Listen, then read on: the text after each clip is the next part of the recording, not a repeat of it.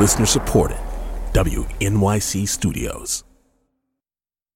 I'd like to think that people are having more of these conversations. I mean, I'm having these conversations more outside of the sanctity of like private space and close friendships. Like we have these conversations at work now. This is Death, Sex, and Money, the show from WNYC about the things we think about a lot and need to talk about more. I'm Anna Sale.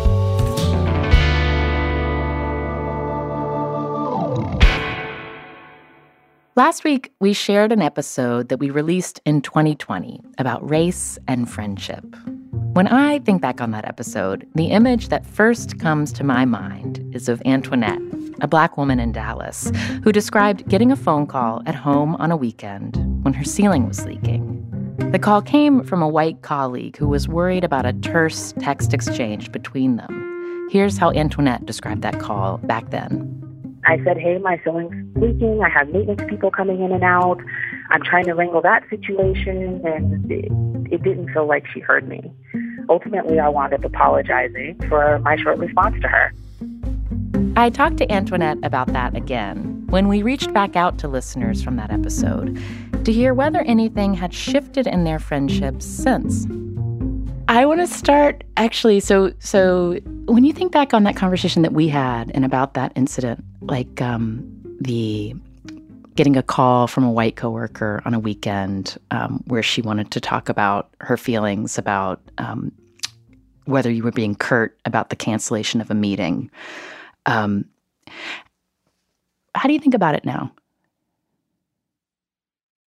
It's wild to me because I feel like that conversation was like at the precipice of what we would then see unfold.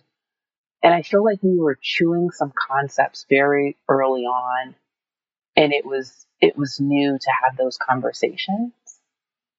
And then after the summer of 2020, when everyone who had eyes and the willingness to watch George Floyd's murder,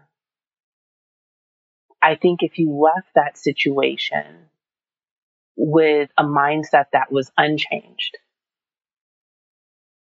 I don't feel like I am going to compel you. And it really solidified in my mind that that is no longer my work. That's not my weight to carry. Mm-hmm. And I wonder if you could draw the line for me from watching the murder of George Floyd to thinking about in everyday social interactions with work colleagues, like what your role was in making white women feel comfortable. I think it's around the basis of where do our humanities intersect? And when do you see me as having as human an experience that you're having? I can think of numerous instances where I am curt and short, and in hindsight, I should have been more patient or, responded differently or took more time. I think that's a basic human experience. But am I allowed to miss the mark on being curt in the wrong moments? Who do you allow that for and who don't you? When that happens, do you consider my humanity and see yourself in me? Mm-hmm. Yeah. And if this weekend you got a call from a white coworker who wanted to talk about her feelings about whether you had communicated in the right way about understanding that a meeting was canceled, what would happen?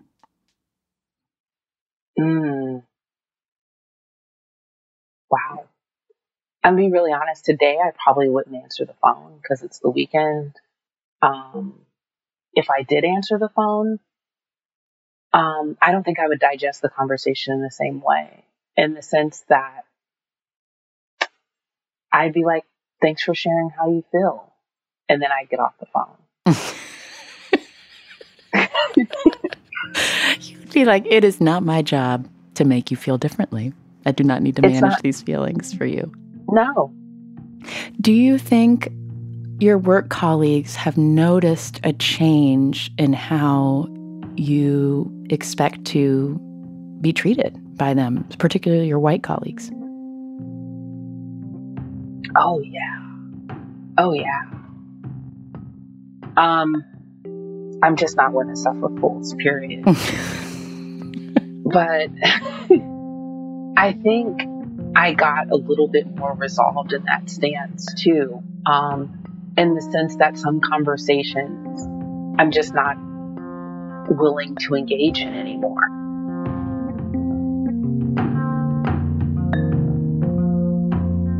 While Antoinette has been dialing things back and drawing the line with coworkers, we heard from another listener, Matt, about his new feelings of solidarity with people at work. Matt is Korean and was raised by a white family who adopted him. When we first spoke, he talked about his excitement about a new friendship with a cool coworker. When we spoke, I really didn't know any other Asian people other than my colleague. They became friends. But since that episode came out, Matt started feeling pulled back to upstate New York, where he was raised, and decided to leave the overwhelmingly white newsroom in South Carolina, where he had worked. So I just put my 2 weeks notice in and I quit my job without anything lined up and moved back up to New York. And, I thought that it would be a few months, before I'd find a new job, and then a full year passed. Matt had a lot of time on his hands. And in the spring of 2022, he threw himself into a project photographing other Korean adoptees. He joined Facebook groups and met people with histories similar to his own. It was just surreal to hear other people's experiences that were literally exactly like mine.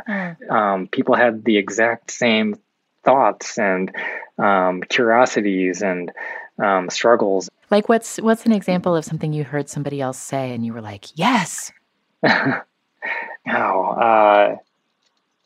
Well, this is a small thing, but it stayed in my memory. This one person I interviewed and photographed for the project talking about how, she hated, she used the word hate to describe the way she felt about her eye shape when she was young. She didn't have a lot of role models of Asian women in TV and movies that she could use as examples of how the example she used was how to do her makeup.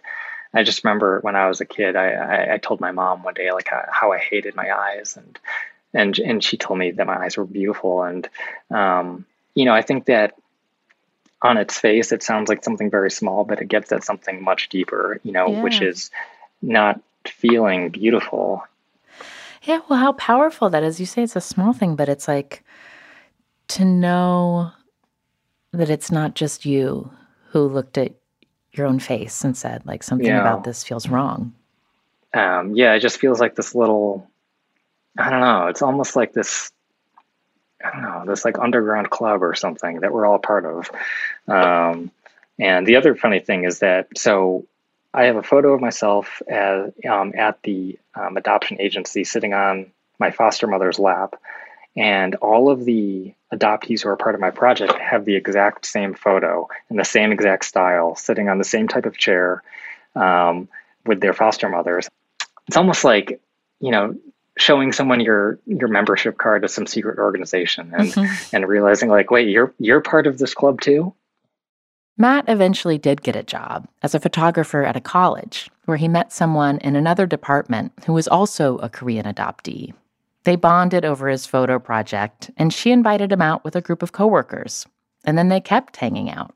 I have a little work friend group here. And I think just by coincidence, there's maybe only one or two people who are white in that group. And so it's a very diverse friend circle, which also I've never experienced before. And, but yeah, I guess when I do interact with other either staff members or faculty members here at the college who are non-white, it almost feels like, even if they're not Korean, because most of them are not, I almost feel like some sense of solidarity, like there's like a subtle look. A look, like a kind of like nod, like I see you over there, like that kind of Yeah, thing? exactly. Uh-huh. Yeah. I think that's only happening in my head, but it's... I don't know. I bet it's actually happening. Yeah, who knows, maybe. The only word I can think of to describe that is just comfortable. Like the first time we all went out, we were at a nearby brewery, and we had a big table of all of us, and everybody else there was white, but I think we probably outnumbered the rest of the people, and it's just nice being around people who make you feel like you aren't standing out, and it's a feeling I'm not really accustomed to, so something I'm getting used to. Coming up, we hear from Krisanna and Sarah, two friends who've stayed close while giving each other space. Things are different in that we're not in the same city anymore, but in some ways I feel that our friendship has really grown with our life circumstances.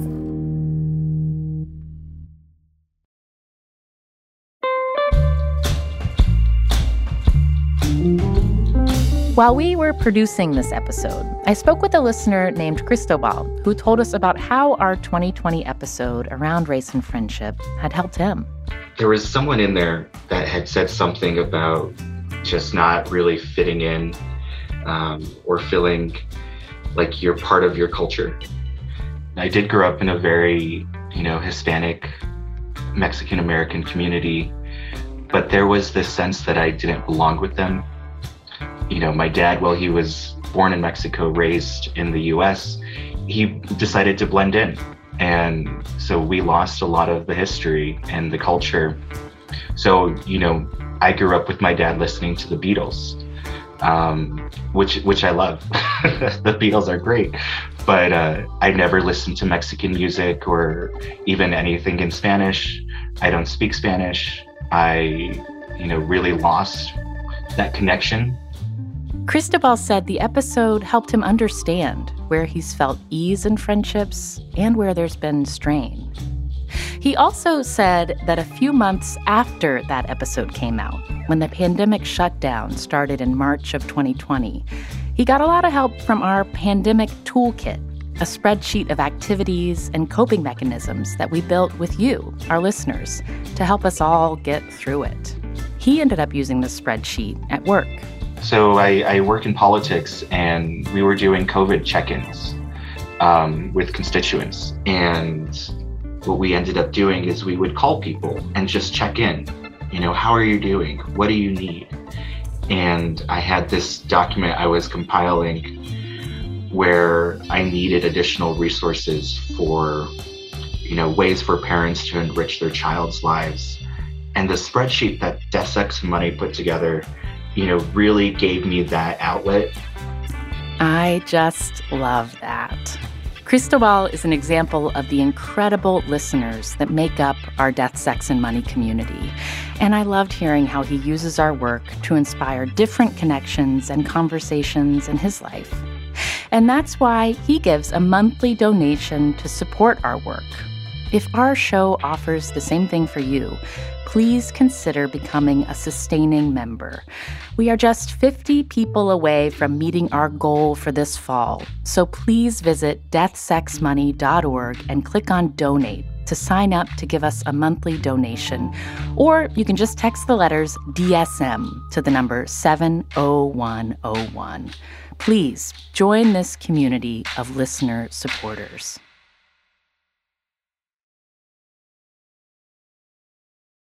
This is Death, Sex, and Money from WNYC. I'm Anna Sale. For our episode in 2020 about race and friendship, I spoke to Sarah Lohr and Krisanna White, who met as coworkers in New York and became very close.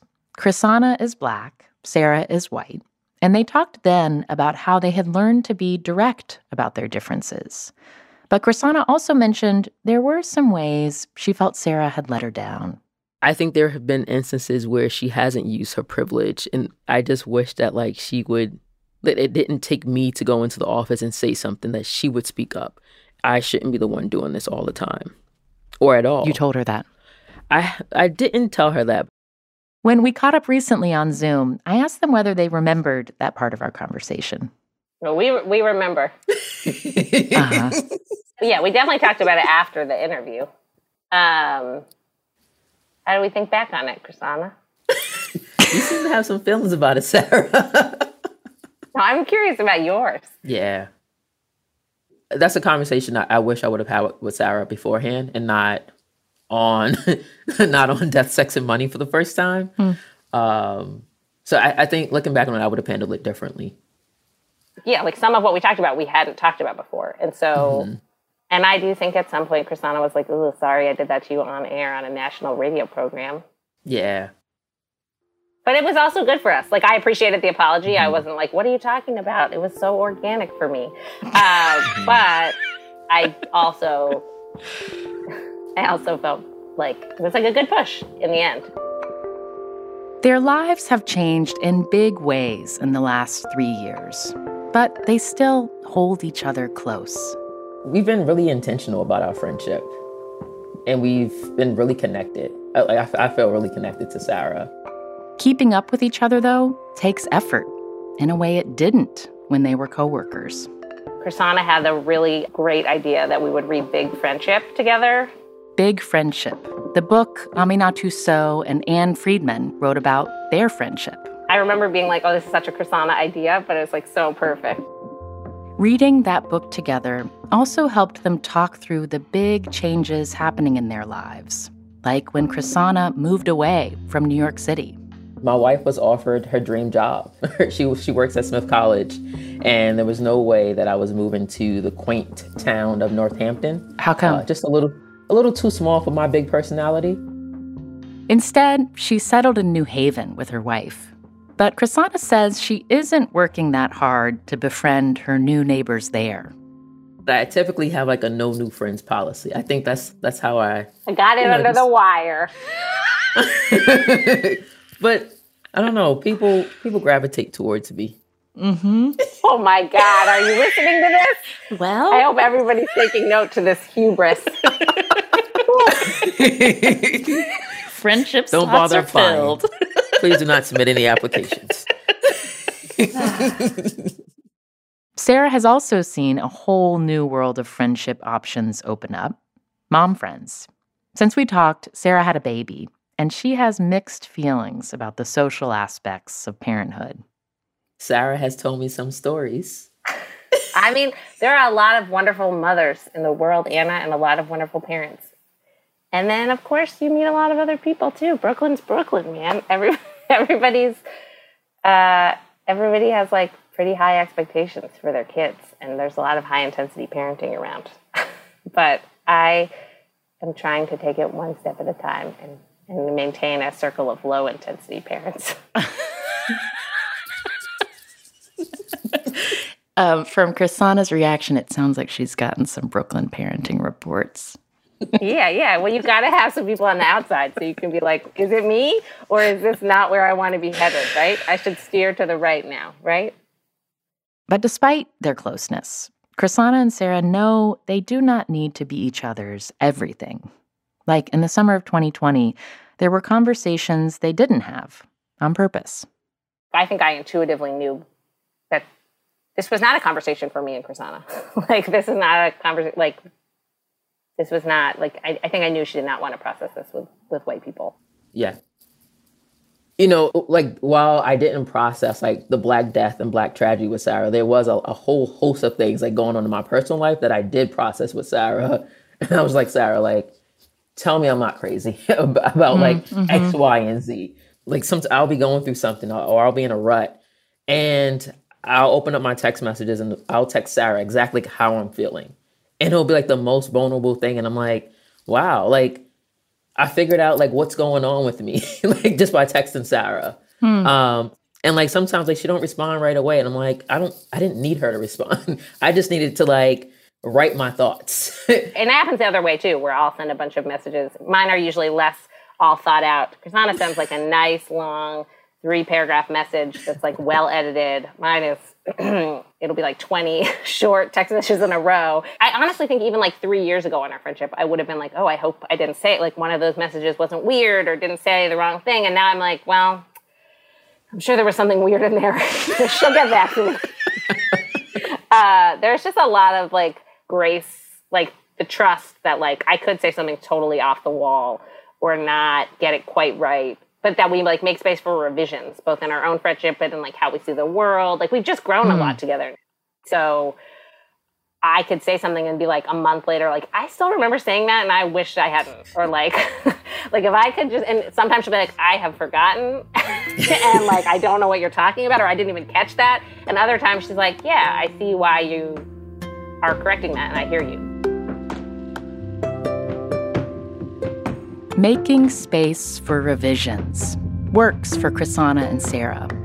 But a listener we called James back in 2020 told us about giving up on revising an old friendship and deciding to just cut someone off who'd been both a childhood best friend and roommate. James is Black, his old friend is white, and they'd grown up together in central New Jersey. He told us then about this time they watched a political debate together, and his roommate made a racist comment. And that led to, like, a screaming argument to the point where I actually left my apartment that night. I was just sort of done. You were James in our episode that came out in early 2020. Do you want to continue to be James? I could be my real name. You can? Unless it's confusing. No. I mean, I think okay. that speaks to some kind of shift. Why can you be your real name now? That is a good question. Well, I guess when we first recorded it, the big thing at the time was I was concerned about outing the person, being that, like we hadn't had a discussion about it. But I don't know, I feel like I'm further removed from that. After Devin faded from his ex-roommate's life, whom we're calling Mike, Devin still got an invite to his wedding. And I just said no on the RSVP.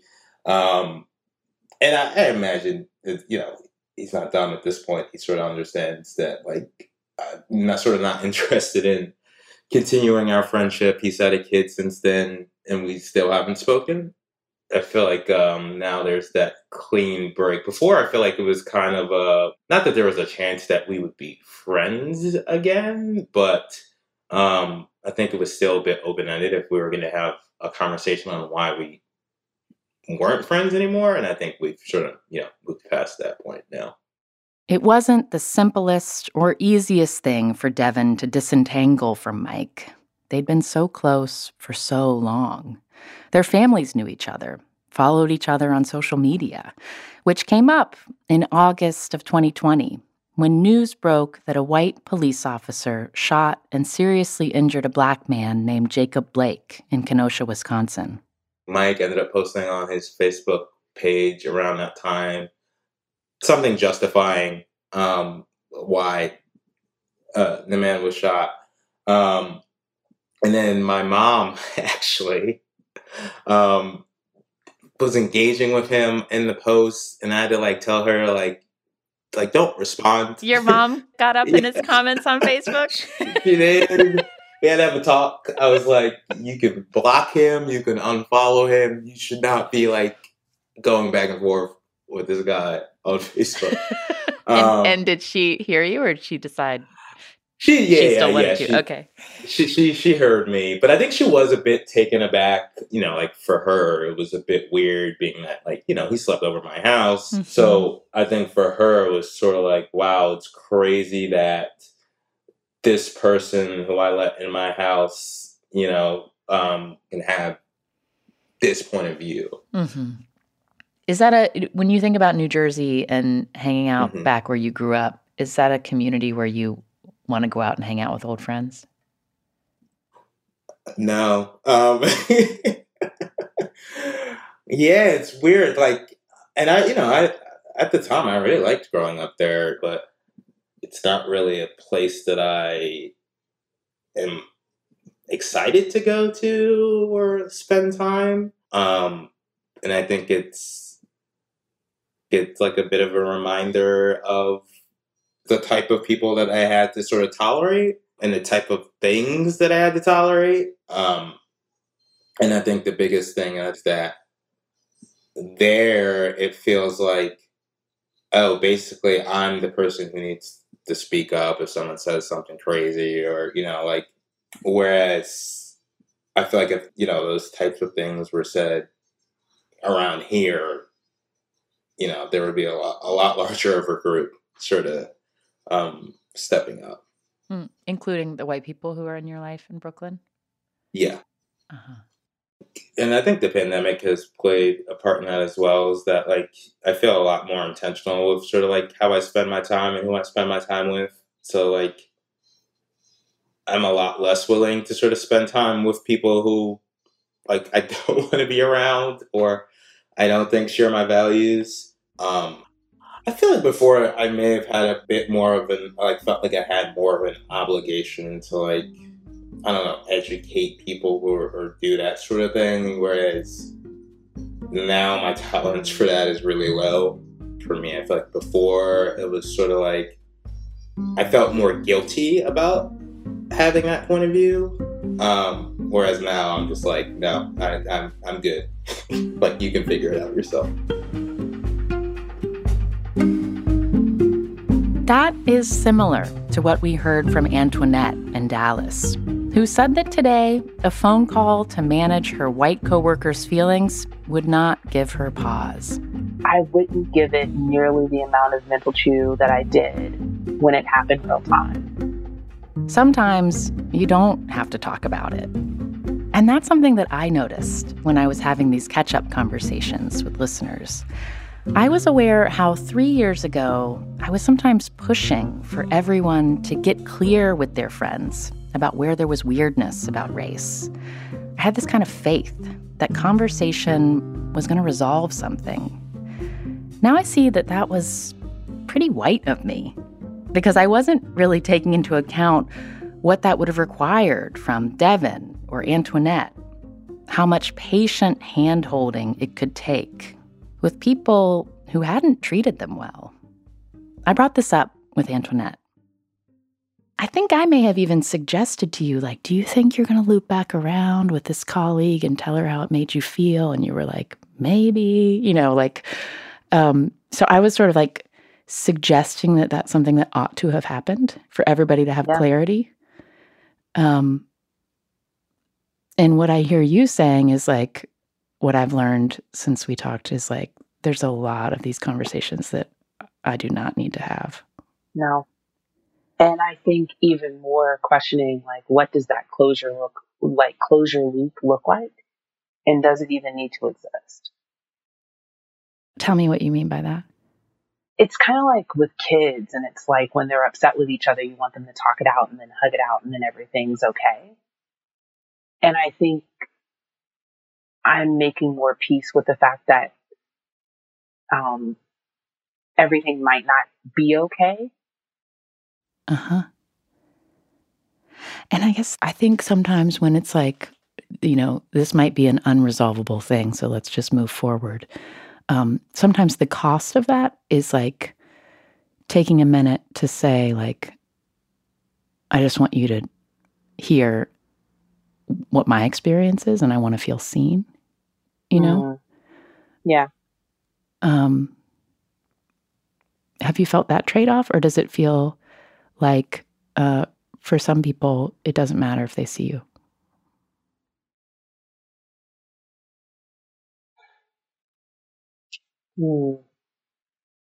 I'm going to flip that and say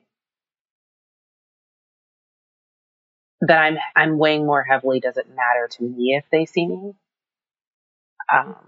Mm-hmm. And I'm accepting that not being seen doesn't diminish who I am. I think for a long time I tied those two together. Like, my worth and value is when you see me. And I'm trying to create a space where my worth and value is constant, regardless of who sees me.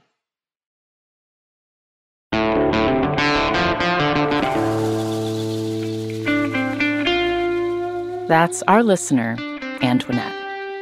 Is there anything else that you want to say? I appreciate the opportunity to think back on that time. There are times in life where I am very hard on myself and will be like, we are making no progress and no growth. And that's not true. And this was a space where I was able to sit and listen to myself then and compare that to myself today. And notice places where it's like, you're moving and growing, kid. It's happening. Thank you to all of the listeners in this episode for letting us back in. You can find a link to Matt's photography project of Korean adoptees called Where Are You Really From in our show notes. There's also a link there to our episode with Aminatou Sow and Anne Friedman about their book, Big Friendship. Death, Sex, and Money is a listener-supported production of WNYC Studios in New York. This episode was produced by Lily Clark, our tremendous intern. We are excited and sad to say that she is departing for a great new opportunity. Lily, thank you for all of your work. You are an immense talent. The rest of our team is Liliana Maria Percy Ruiz, Zoe Azulay, Affy Yellow Duke, Lindsay Foster Thomas, and Andrew Dunn. And a special thank you to Candace Evers, who created both illustrations for our episodes about race and friendship. You can see those on our website at deathsexmoney.org or on Facebook, Twitter, and Instagram at deathsexmoney. The Reverend John DeLore and Steve Lewis wrote our theme music. Thank you to Jenna Carmichael in Dalton, Pennsylvania, for being a member of Death, Sex, and Money and supporting us with a monthly donation. Join Jenna and support what we do here by going to deathsexmoney.org/donate. Chrishana, I feel like you're more reserved this time as we're talking. Well, I love a call out. I love a Chrishana call out. I don't know if I'm more reserved, but you know, Anna, you're not asking the heavy-hitter questions that you usually ask, though. You know? Wow. Oh, really? I'm joking. I can sharpen the daggers. I'm Anna Sale, and this is Death, Sex, and Money from WNYC.